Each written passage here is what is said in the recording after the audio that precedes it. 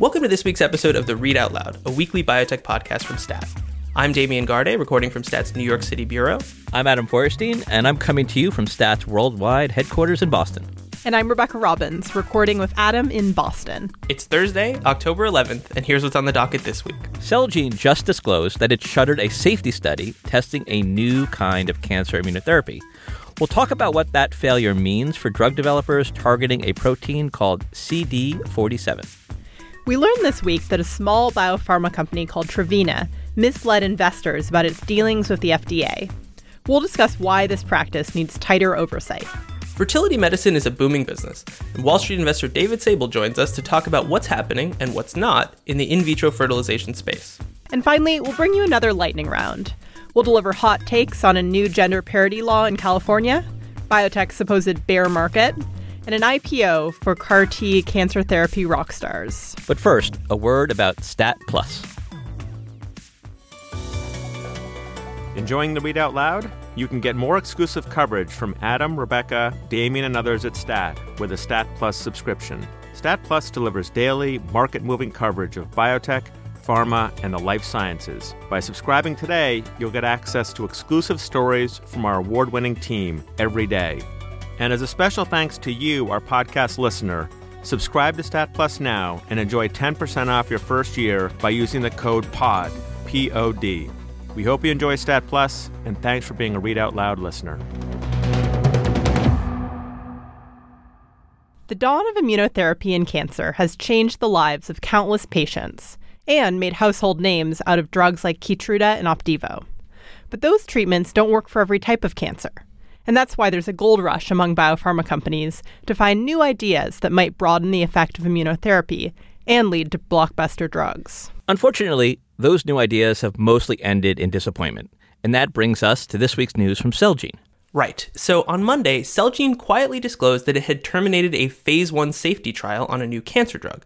And that might not seem like a very big deal, but Celgene's treatment was seen as a leader among a new class of immunotherapies. And the company's decision apparently resonated with investors because it erased hundreds of millions of dollars of value from a handful of startups working on similar treatments. So let's back up. How are these immunotherapies supposed to work? So the basic idea behind this class of drugs is to expose cancer cells to the body's natural defenses. And they do that by targeting a protein called CD47, which scientists refer to as a, quote, don't eat me signal. And basically, rank-and-file cells in your body use CD47 to go about their business without getting chewed up by the immune system, but certain types of cancer have evolved to exploit CD47 in order to survive in the body. So, Damian, that sounds great, but does it work? So that's the interesting part, and it brings us back to Celgene. So CD47 has been fairly controversial among scientists. It works stunningly well in mice, but researchers have raised a lot of issues in recent years that have led many to doubt whether those results in mice are replicable in actual human beings. And that's why Celgene's decision to terminate a trial had such sweeping effect on stock prices. So, Damian, what do the companies working on CD47 have to say about all of this? So Celgene didn't have a comment beyond saying that it would present data at a later date, but I asked two startups in the field, a company called 47 and a company called Trillium, and their response was interesting. They said basically that they weren't surprised at all by Celgene's decision. The people at 47 said they've already concluded that targeting CD47 alone is unlikely to generate the kind of effect on cancer that would lead to FDA approval, and that's why they're focusing on combining CD47 with some established cancer drugs. Wait, combination therapy? That idea sounds familiar. It does, and longtime fans of immunotherapy will remember the letters I, D, and O. About a year ago, IDO, or IDO, was the hot new target in the field. And interestingly, those IDO drugs never worked all that well on their own, but a bunch of companies and a whole lot of investors were convinced that if you combined an IDO drug with a drug like Keytruda, you'd make a real difference in cancer. And then, as you may recall, earlier this year, we learned that that idea spectacularly imploded in a phase 3 trial, and now IDO is viewed as something of a cautionary tale. So, Damian, is CD47 going to be the next IDO? It's still too early to say. There are a whole bunch of trials still underway, including one for that Celgene drug we mentioned before, and until we see more data, it's impossible to draw any broad conclusions. But I do think it's fair to say that the IDO saga has made the immunotherapy world a little more skeptical of each seemingly promising new idea.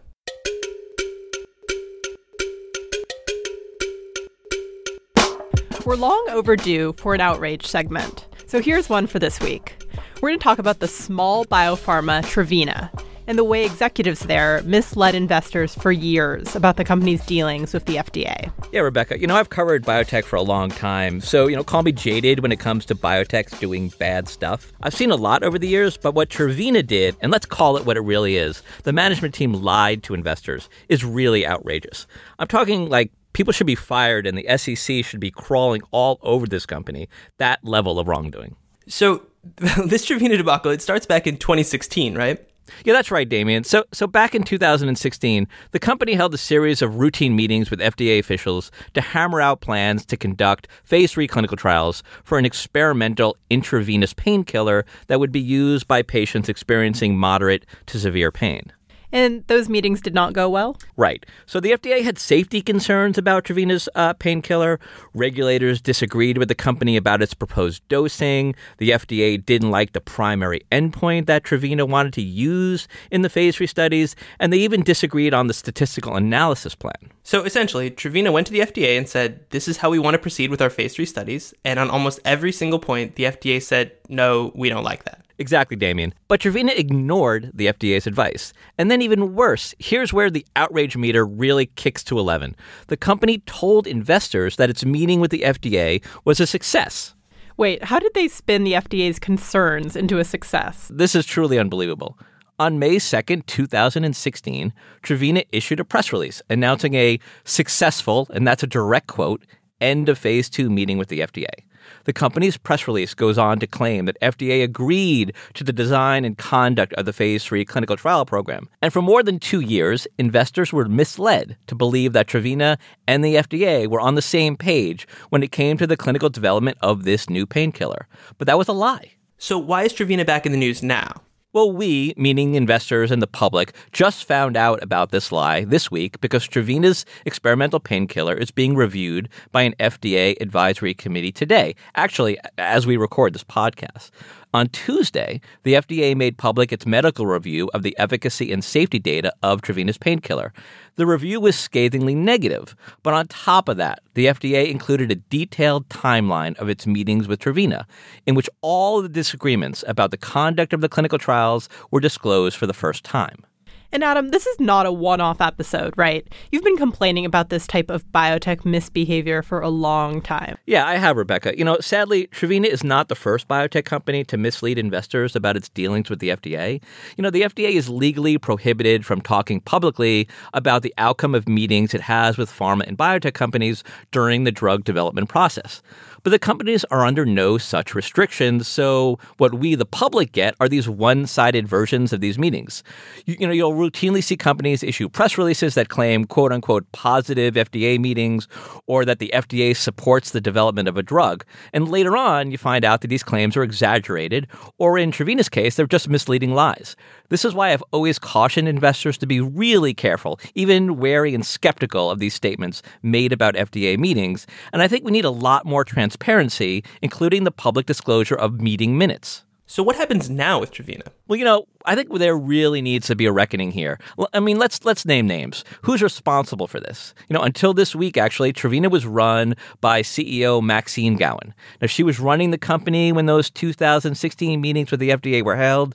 She was the CEO when the company issued that horribly misleading press release about a successful FDA meeting. And look, if I were the SEC, I'd be knocking on her door. And Gowan just resigned this week, right? Right. So she retired this week as part of kind of a normal succession plan at the company. So now Trevena is being run by a new CEO, Carrie Bordow. Now, this does not absolve Bordow of sin because she was the chief operating officer of the company in 2016. So she also knew what was going on, but did nothing. So both Gowan and Bordow made millions of dollars in salary and other compensation during this time that investors were lied to.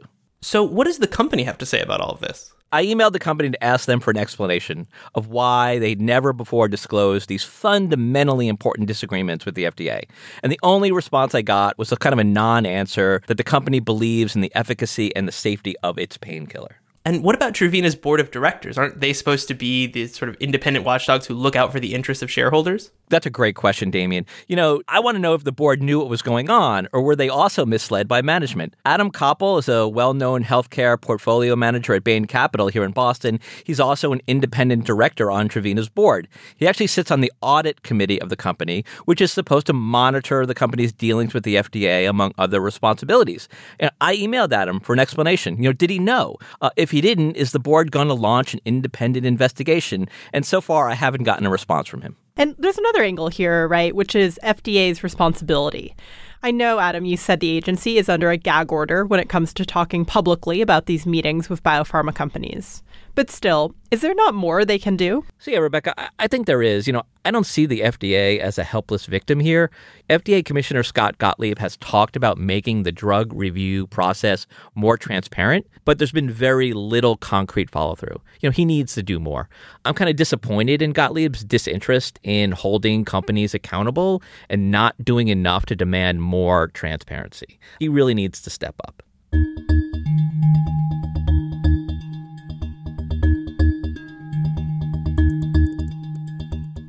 For this next segment, we're going to talk about fertility medicine. The field is booming right now. Women are waiting longer and longer to have children. Same-sex couples looking to start families are increasingly turning to in vitro fertilization. IVF clinics are consolidating, and investors are pouring money into startups pitching egg freezing and genetic testing and other services to young women. And there are few observers more qualified to weigh in on this business than David Sable. David previously spent years as an IVF doctor, and now he invests in biotech for a fund on Wall Street. And today, David joins us to talk about what's going on in the world of IVF. David, thanks for joining us. Thank you for having me. So, David, you just closed a new fund within your firm's Special Situations for institutional investors that invest in private companies in the IVF space. So tell us about your investment thesis. Yeah, I've been studying the IVF industry for 20 plus years since being an IVF doctor. Things changed very rapidly about 3 years ago. The movement of elective egg freezing from considered an experimental procedure to being considered legitimate by the American Society of Reproductive Medicine. Most importantly, employers are now recognizing that offering IVF and egg freezing coverage to their employees is one of the best perks to offer to high cost of acquisition, high cost of retention employees.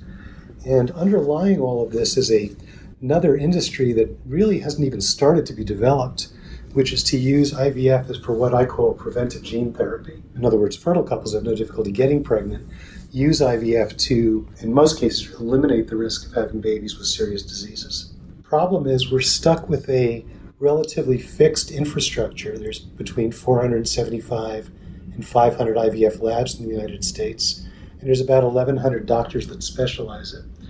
So the need to develop techniques to leverage this fixed infrastructure and let it scale to meet the new demand really kind of shouted out to me as a fund manager that this is a good time to be seeding new companies and matching the advances in science with matches in engineering. So, David, you've compared the IVF business to the computer and hotel industries. Can you spell out that analogy for us? Yes. I said in IVF we make way too many MacBook Pros and not enough Chromebooks. And we have too many suites at the Four Seasons and not enough single rooms at Hiltons and Sheratons. Our challenge within IVF is we're doing a beautiful job creating $20,000 IVF cycles for people that can write $20,000 checks serially. We need to do a lot better. And by better, I mean we need to be able to give individuals the same opportunity to have a healthy baby at a lower price point. Same way, if we had just the Four Seasons, we want to give people the same chance to have a good night's sleep at a lower price point. And in the past, the argument against trying to do IVF more cheaply or more automated is that you'd have to settle for a lower probability of outcome. And in 2018, that's unacceptable. So I wanted to circle back on something you mentioned before, which is pre-implantation genetic diagnosis. And that's a procedure used to identify genetic defects in embryos in order to prevent diseases like cystic fibrosis, sickle cell anemia, or cancers caused by certain genetic mutations. Can you tell us why you see so much potential there for IVF? Absolutely. And this is actually my personal passion. Cystic fibrosis is a wonderful example If we do the IVF with PGD route, which I call preventive gene therapy, we can prevent all the pain, all the suffering, and decrease the risk for future generations having the disease as well. From a pure economic standpoint, the numbers really speak for themselves.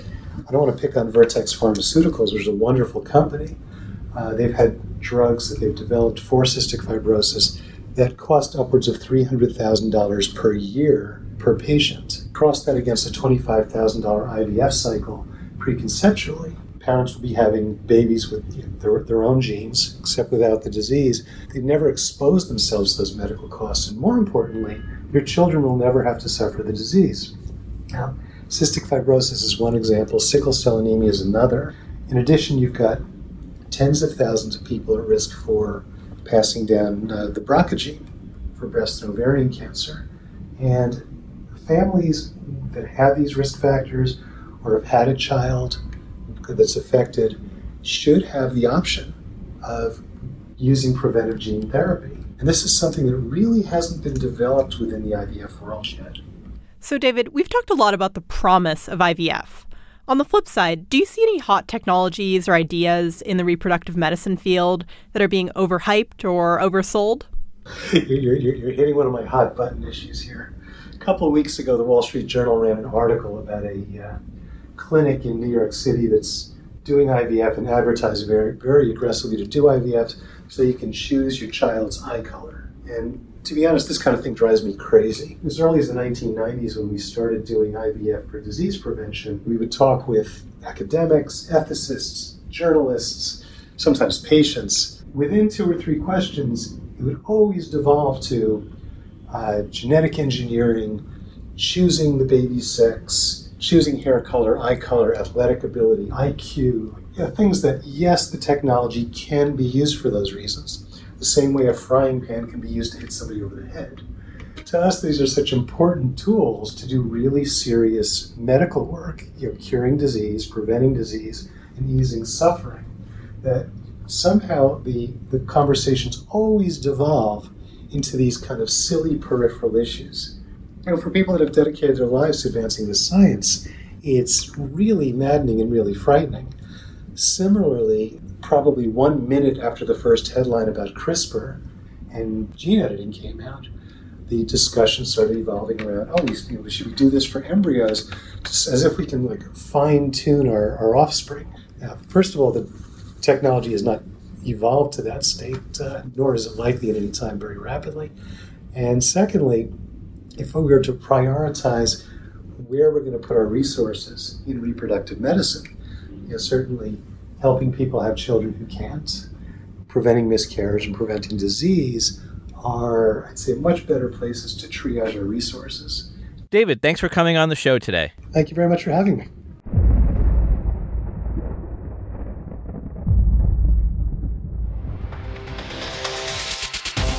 It is time, once again, for the lightning round. So, Rebecca, what brought you to Boston this week? Well, I'm a Yankee fan, so it definitely was not quality postseason baseball. Anyway, the main reason I was in town was because I was moderating a panel discussion on the path forward for women in science. And how did that go? It was good. It went great. We had panelists from the world of hospitals, academic science, and biotech. And for me, one of the most interesting parts of that discussion was about a new law that just passed in California, mandating that public companies have at least one woman on their boards. I asked one of the panelists, Mersana Therapeutics CEO Anna Protopapas, what she thought about the new law. Here's what she had to say. I do think it's a good idea, and it's something that has been implemented in a number of European countries for some time. There are not many women who have board experience, especially when it gets to public company board experience, and we need to work that much harder to identify the women who have all the other credentials and give them an opportunity to get on a board and get that public company board experience. And we just have to work harder at it, and this is a way to sort of formalize a desire to work harder at it. So in practice, what does this actually mean for California biotech companies? It's interesting. It turns out that most public companies in California are already in compliance with the new law. They already have at least one woman on their boards. The ones that don't are not major companies. Bloomberg dug up a few that don't comply. Among them are Xencor, a drug development company, and Masimo Corporation, which makes patient monitoring products. And I think what'll be really interesting to watch is whether other states adopt similar legislation. You might have noticed a growing amount of distressed-looking traders on CNBC this week, and that's because the market is down. And what that means for us in particular is that biotech is down. And in fact, yesterday, one of the most watched biotech indexes slipped to negative for the year and is now underperforming the S&P 500. Yeah, Damien, I guess I have mixed feelings about this. I mean, the volatility that we're seeing obviously is kind of part and parcel with the broader market sell-off. So it's not a surprise that biotech is kind of going down while the rest of the market is going down. I mean, I guess it's noteworthy that sort of gains for the year have been erased, and that's troubling, I guess. And do you think we've reached the bottom here, or is there still further to fall? Oh, hold on. My crystal ball fell off the table. Look, I mean, who knows, right? Just a few months ago, we were talking about, money flowing into the sector and stocks at all-time highs, and now we're seeing a sell-off. So, what the next few months hold, I mean, who knows? Next up, there's a big IPO this week, and that's from Allogene Therapeutics. Wait, there's a unicorn in my window. That's right. Allogene went public at a multi-billion-dollar valuation, and the company is developing quote-unquote off-the-shelf CAR-T therapies, which, unlike the CAR-T therapies we know and love so well, which require taking a patient's cell and re-engineering them in a costly and lengthy process, these would come from donors and thus could be shipped off the shelf to anyone who needed them. And Damien, Allogene is founded by a couple of CAR-T rock stars, right? That's right. So the management team behind Kite Pharma, which famously sold to Gilead Pharmaceuticals for more than $12 billion, they're the ones who founded Allogene less than a year ago and have already taken the company to a multi-billion-dollar public entity. And on Twitter, Andy Biotech asked how much of that $2.3 billion valuation is for management premium. You got to think a lot. Absolutely. I think part of the case of investing in Allogene is that these guys have some sort of special sauce that can get them to deliver similar returns for investors in the future. I think one of the interesting things, piggybacking on the discussion before about how the market is down right now, the fact that Allogene was able to get that multi-billion-dollar valuation is arguably good news for biotech, especially when there are a few companies similarly in the unicorn category planning to go public this year and next year. So we'll see whether this holds out for them.